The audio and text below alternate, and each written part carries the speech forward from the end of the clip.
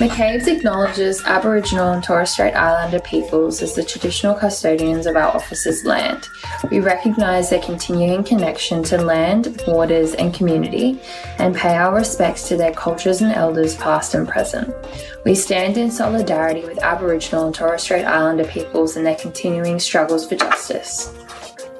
Hey everyone, and welcome to this week's Trial by Podcast. This week we'll be discussing the Johnny Depp and Amber Heard defamation trial. My name is Georgina and this is Ella, Caitlin, Maddie and Shay. We discuss domestic violence and sexual violence and abuse in this episode, which can be distressing. If you need resources, assistance or support, please contact the National Sexual Assault Domestic Violence Counselling Service on 1-800-RESPECT or 1-800-737-732 or lifeline.org.au for 24/7 crisis support help. So, Caitlin, tell me a little bit about the background to this dispute. Yeah, so Amber Heard and Johnny Depp began dating in 2012. By 2014, they were engaged, and by 2015, they were married. However, in 2016, Heard filed for divorce, and 4 days later, she filed for a temporary restraining order on grounds of domestic violence. A Los Angeles judge actually granted the restraining order, and in Heard's court document, she stated that Depp violently attacked her in their apartment. Photographs submitted to the court showed Heard with a large bruise on her face, as well as broken bottles, picture frames, and shattered glass on the floor. In addition, she alleged 2 other incidents of domestic violence by Depp in the past 6 months. And Heard said that during the entirety of their relationship, Johnny had been physically and verbally abusive to her. It's interesting, Caitlin, that Depp denied all of these allegations.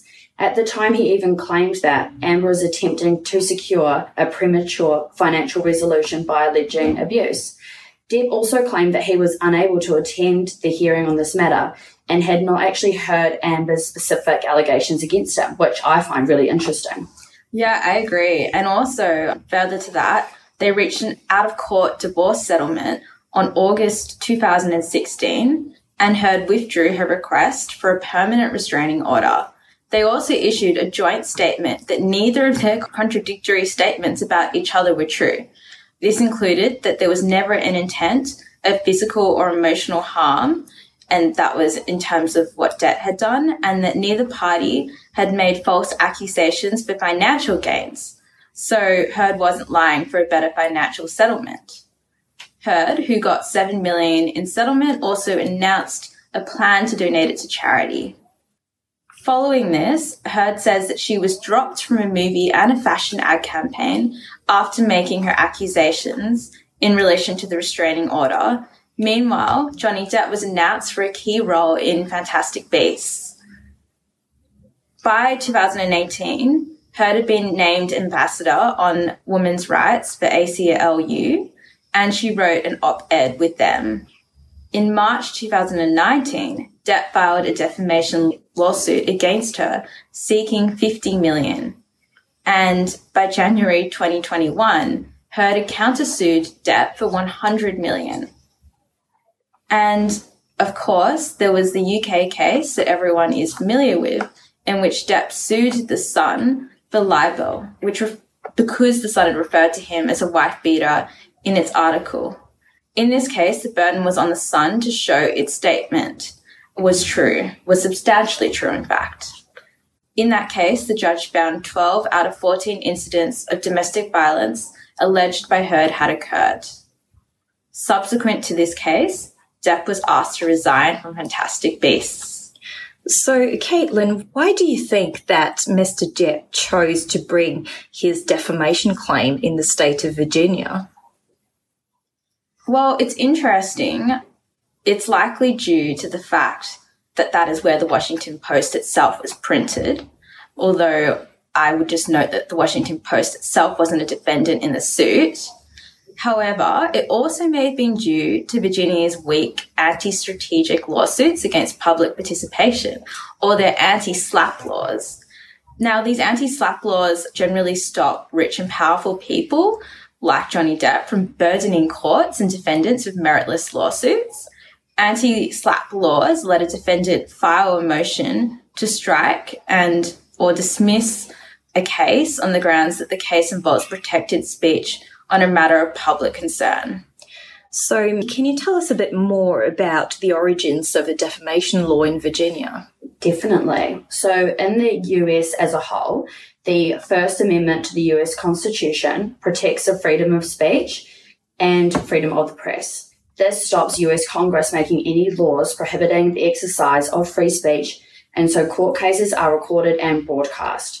In Virginia in particular, the elements of a defamation case are publication of an actionable statement of or concerning the plaintiff with the requisite intent. Now, publication in this regard means that the statement was viewed or heard by a person aside from either the plaintiff or the defendant. Now, there is no requirement for it to be published in the formal sense, like through a newspaper article or an op-ed, so long as some other person aside from the subject of the statement receives it, publication is deemed to have occurred.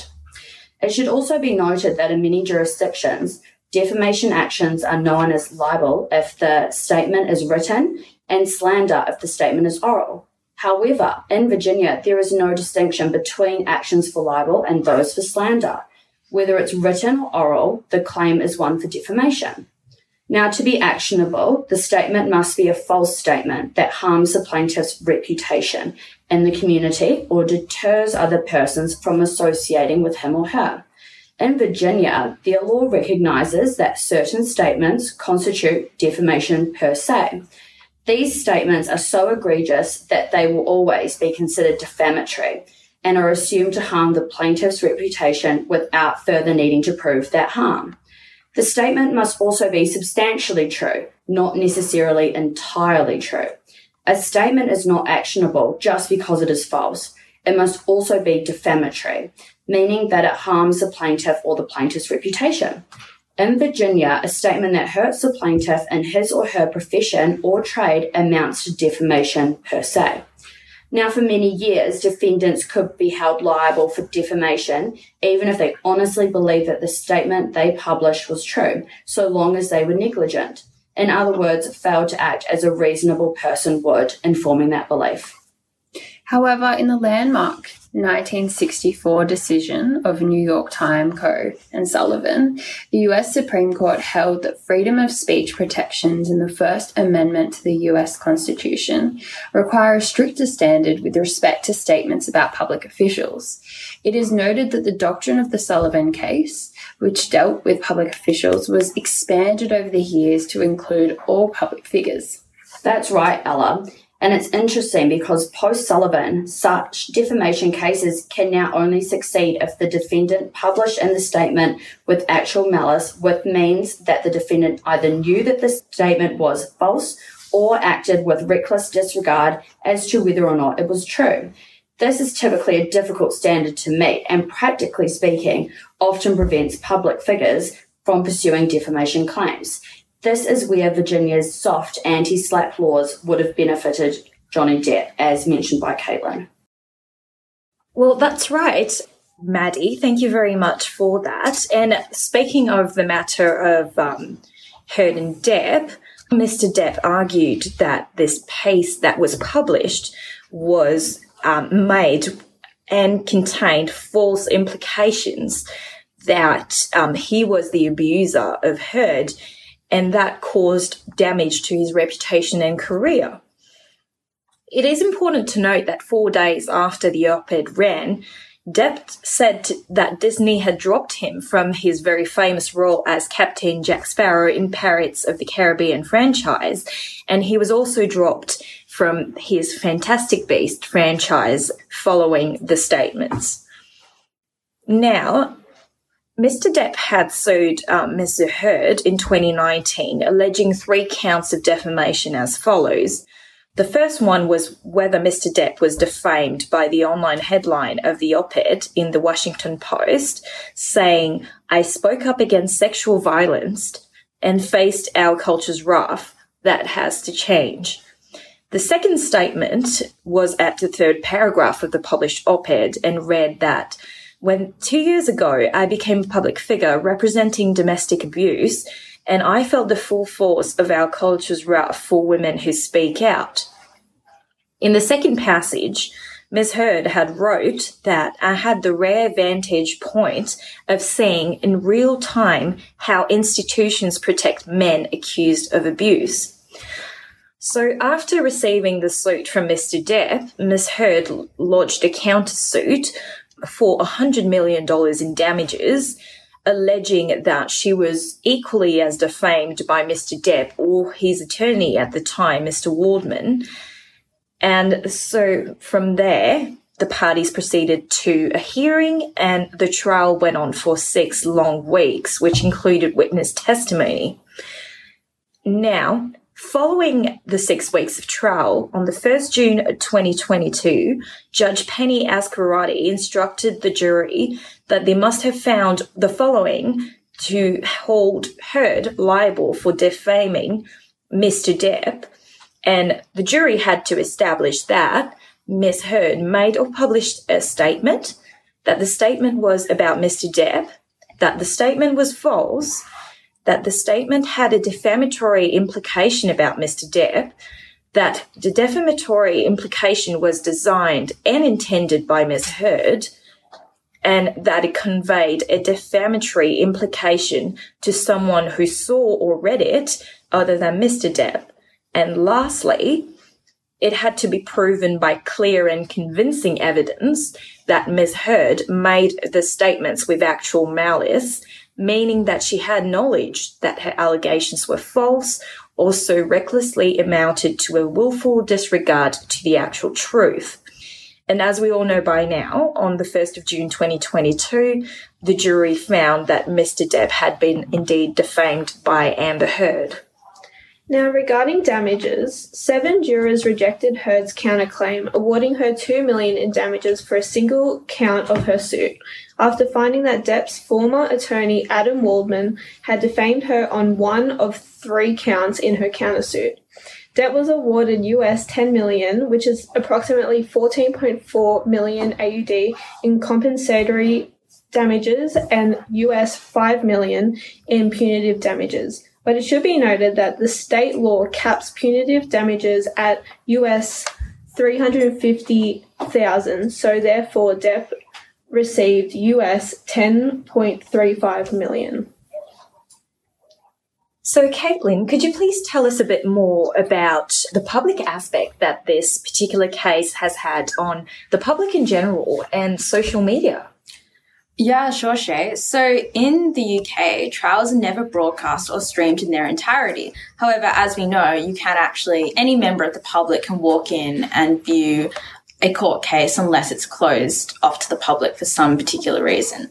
Now, the Depp v. Heard case reached an international audience, with the Law and Crime Network having 9 million viewers per day, and only 35% were in the United States. Now, in terms of the benefits of a live-streamed trial, there is one in particular, which is that it can maintain and restore public trust in the system through the public being able to actually view all the testimony and view the evidence and have some faith that the jury is coming to a reasoned decision. And also on this point, all trials are public in the US due to the 6th Amendment to the Constitution.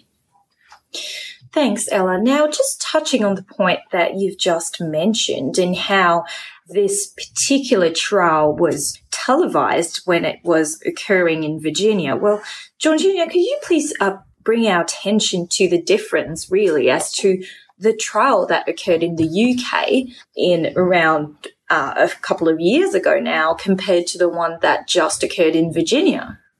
So what's really interesting about the US case compared to the UK case was that in the US case, Depp was awarded more than $10 million in damages after convincing the jury that Heard was a malicious liar. This is despite the fact that the UK judge determined in 2020 that this was substantially true, that Depp had assaulted Heard during their relationship. The High Court handed down its judgment in the high-profile defamation case brought by Depp over a newspaper article that labelled him a wife-beater. Justice Nicol dismissed Depp's claim, holding in essence that the words used in the Sun's report were substantially true. Importantly, neither Depp nor Heard was on trial, and it was not a criminal trial either.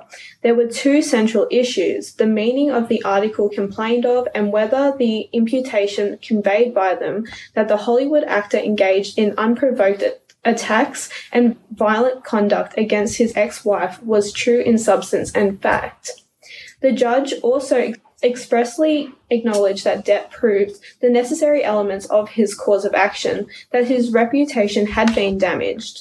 But under UK defamation law, if a defendant proves that the published words are substantially true, they have a complete defence. They cannot be successfully sued regardless of the gravity of the allegations.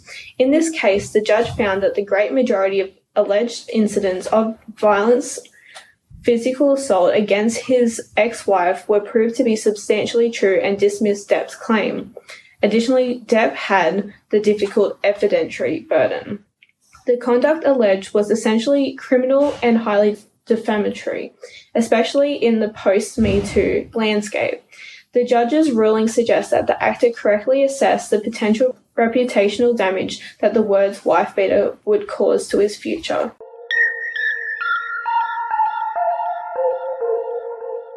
So how was the outcome different in the US, Caitlin? Could you shed some light on that? Yes, sure. So just touching on the principles that were raised earlier by Maddie, I'm going to go more into the application of that law in the US. So essentially the burden of proof was on Johnny Depp to prove that elements of defamation had been met and also that there was actual malice by clear and convincing evidence. And the malice comes in due to the celebrity status of Depp and Heard. So in addition, Depp had to prove that the statements were false and defamatory, and as I mentioned before, that they were said with malicious intent. And another difference, I suppose, between the US and the UK case was that in the UK, the statements it essentially involved the Sun republishing statements and evidence from Heard, whereas in the US, they were looking at statements that had actually been made or published by Heard in the 2018 op-ed published in the Washington Post. And Georgina, do you think you could go in a little bit more into the application or the difference, I suppose, in the UK case? What's really interesting is that in the UK case, Justice Nicol found against Depp in defamation case against News Group newspapers and Dan Watton, the owners of the Sun newspaper and the author of an article published in the Sun, which contained imputations regarding physical abuse, referring Depp as a wife beater. Nichols found on the balance of probabilities that the great majority of alleged assaults have been proved to the civil standard. NGN relied on the truth defence, burden on NGN to prove, on the balance of probabilities, that the statement was substantially true, that it was more likely than not that the article in the Sun was substantially true. NGN called Heard as a witness, but she was not a party to the proceedings. The defendant had to prove statements were not defamatory, relying on defence of truth. So, Ella, now that this trial has been done and dusted, we would hope, would you mind just exploring with us, is there any chance of appeal for Miss Heard in this case? Yeah, so Heard's lawyers have said that she will appeal the decision, which is a process that will likely take years. Legal experts in America have agreed that appellate courts tend to be reluctant to reassess credibility judgments made by juries, as was done in this case. So Heard's legal team will try to argue that some legal error was made during the trial and will try potentially to overturn the verdict on the basis that the jury was influenced by the things they saw and heard in the media and outside of the courtroom. The appeal is likely to be based on the evidence admitted into the trial as well, and the basis of the appeal could be that the evidence went too far from the real issues of the case. However, as was mentioned before, evidentiary rulings are rarely the basis used to overturn a jury verdict. They may also challenge the judge's decision to allow the trial to be live streamed, as well as the judge's decision not to sequester the jury. as they were exposed to things that were not admissible in the trial. However, this would likely not work, as the idea of sequestering juries has fallen out of favour in modern courtrooms. However, they could interview the jurors and ask how they came to the conclusion that they did. Additionally, an appeal may also be based on the First Amendment right to freedom of speech. However, a statement covered by the First Amendment are only those that do not negatively impact others, which is not the case here. Heard may also appeal as to the amount of damages that was handed down only, and this would be from a cost perspective, as Heard is unable to pay the judgment. So now that we've explored a little bit about the prospects of appeal, I think it's also interesting to have a look at what the parties have been doing post-verdict. And one of the things that came to the media attention after the verdict was that the defendant herself, Ms. Heard, and her legal representative, they both had engaged in post-judgment interviews and have gone forward and spoken to the press about their experience throughout the case, their opinion, what they thought of the judgment. And it was really interesting to note that Heard and her lawyer herself, they hinted that this matter had already been decided in the court of public opinion. And they went on to discussing that there was a lot of turbulence on social media platforms, and that obviously was very prevalent, and there were a lot of negative comments about Ms. Heard. But Ella, going back to your point that this might be a good ground of appeal, I think it's important to note that this is made on a basically speculative ground, and that there's currently no evidence to ascertain that this trial was swayed just by the media itself. Yeah, so you're totally right, Shay. I mean, when you're looking at the trending Twitter searches with hashtags, there were over 1 billion views just on the hashtag Justice for Johnny Depp hashtag alone. Whilst there is yet to be any evidence of this, and like you said, bearing in mind that Heard was well aware of the social media rampage over this issue, no evidence to that effect, or evidence that there has been a social media smear campaign as alleged in Heard's counterclaim, and given that the jury made no findings as to the count of defamation as alleged by Heard, and that she was provided with the opportunity to adduce evidence in the proceedings, it definitely appears that it's unlikely that this would constitute a solid ground of appeal if she so chose to go down that road. Yes, and going back to another point that Ella has mentioned earlier is that the sequestration of the jury, that particular order had not been part of the orders made by the judge in this case. And that would be also quite unusual for a civil case in Virginia to require sequestration of jurors. It is important to note that the jurors were only ordered not to use social media or the likes at the time that the trial was going on. And there is just no evidence to that effect as of today. And I guess this point will be left for contention until this matter progresses to an appeal. And another point that is very interesting is that whilst it is perfectly legal for someone to just reflect and criticize the judgment that they received, the message that had been conveyed by Ms. Heard and her lawyer was that there was some kind of breach of ethical obligations on part of the jurors. And this just brings the whole court system into disrepute and would be a dangerous strategy to forward her appeal. Could you please just bring us to what would that mean if this case were to occur in Australia? Definitely. So to prove defamation in both Australia and the US, the courts must decide whether statements made by person A to person B about person C would lower person C's reputation in the eyes of person B. In the US, there is no ceiling on reputational or economic loss, and the sky's the limit on what the court deems fair for the applicant to receive as a payout. On the contrary, in Australia, in 2020, the Council of Attorneys General, which was one Attorney General from each state and each territory, approved amendments to their respective defamation acts to put a cap on non-economic loss reputational damages, which is now 421,000 Australian dollars. New South Wales has already passed this into law, and other states and territories are poised to follow suit. I agree, and I think it is also important to note that in 2020, the state of New South Wales has introduced a serious harm threshold, which means that the applicant must prove that the defamation caused, or would likely cause, serious harm to their reputation. This is in place to avoid wasting the court's time with frivolous or meritless claims.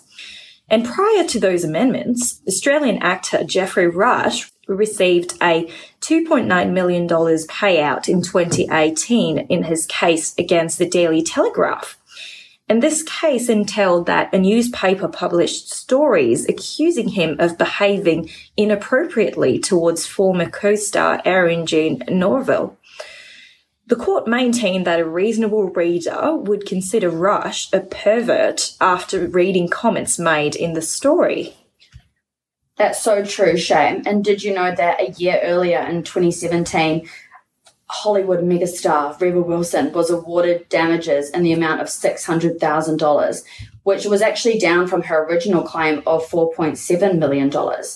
The Court of Appeal held that there was no basis to award damages for economic loss, with no evidence that she would miss out on future contracts due to the 8 articles that were published by Bauer Media, which Rebel Wilson said painted her as a serial liar. A key difference between the Depp-Heard case and any case, defamation or not, that is heard in Australia, is that the case will not be broadcast here. The argument is that if a court proceeding was to be televised, this may influence how a jurist would make the decision. Members of the public would know the case details and might try and influence the jurors. Court cases are not televised in Australia, even when there is no jury, for reasons of privacy, and so defendants are not further subjected to stress and humiliation, nor further trial by media, as you have mentioned already, Shay. So it's really clear that there have been a multitude of varying perspectives of the Depp-Heard case. Some have stated that Depp's life and career have been ruined by false allegations of violence and that he is the real victim. Others have expressed how disturbing the public treatment of Heard has been throughout the trial, particularly as it relates to claims that she is a liar, psychopath, and a monster. However, this case is anything but black and white or straightforward. Well, thank you for listening to this week's Trial by Podcast. If anyone is feeling distressed or overwhelmed by this week's podcast, please contact the National Sexual Assault Domestic Family Violence Counselling Service on 1-800-RESPECT or 1-800-737-732 or lifeline.org.au.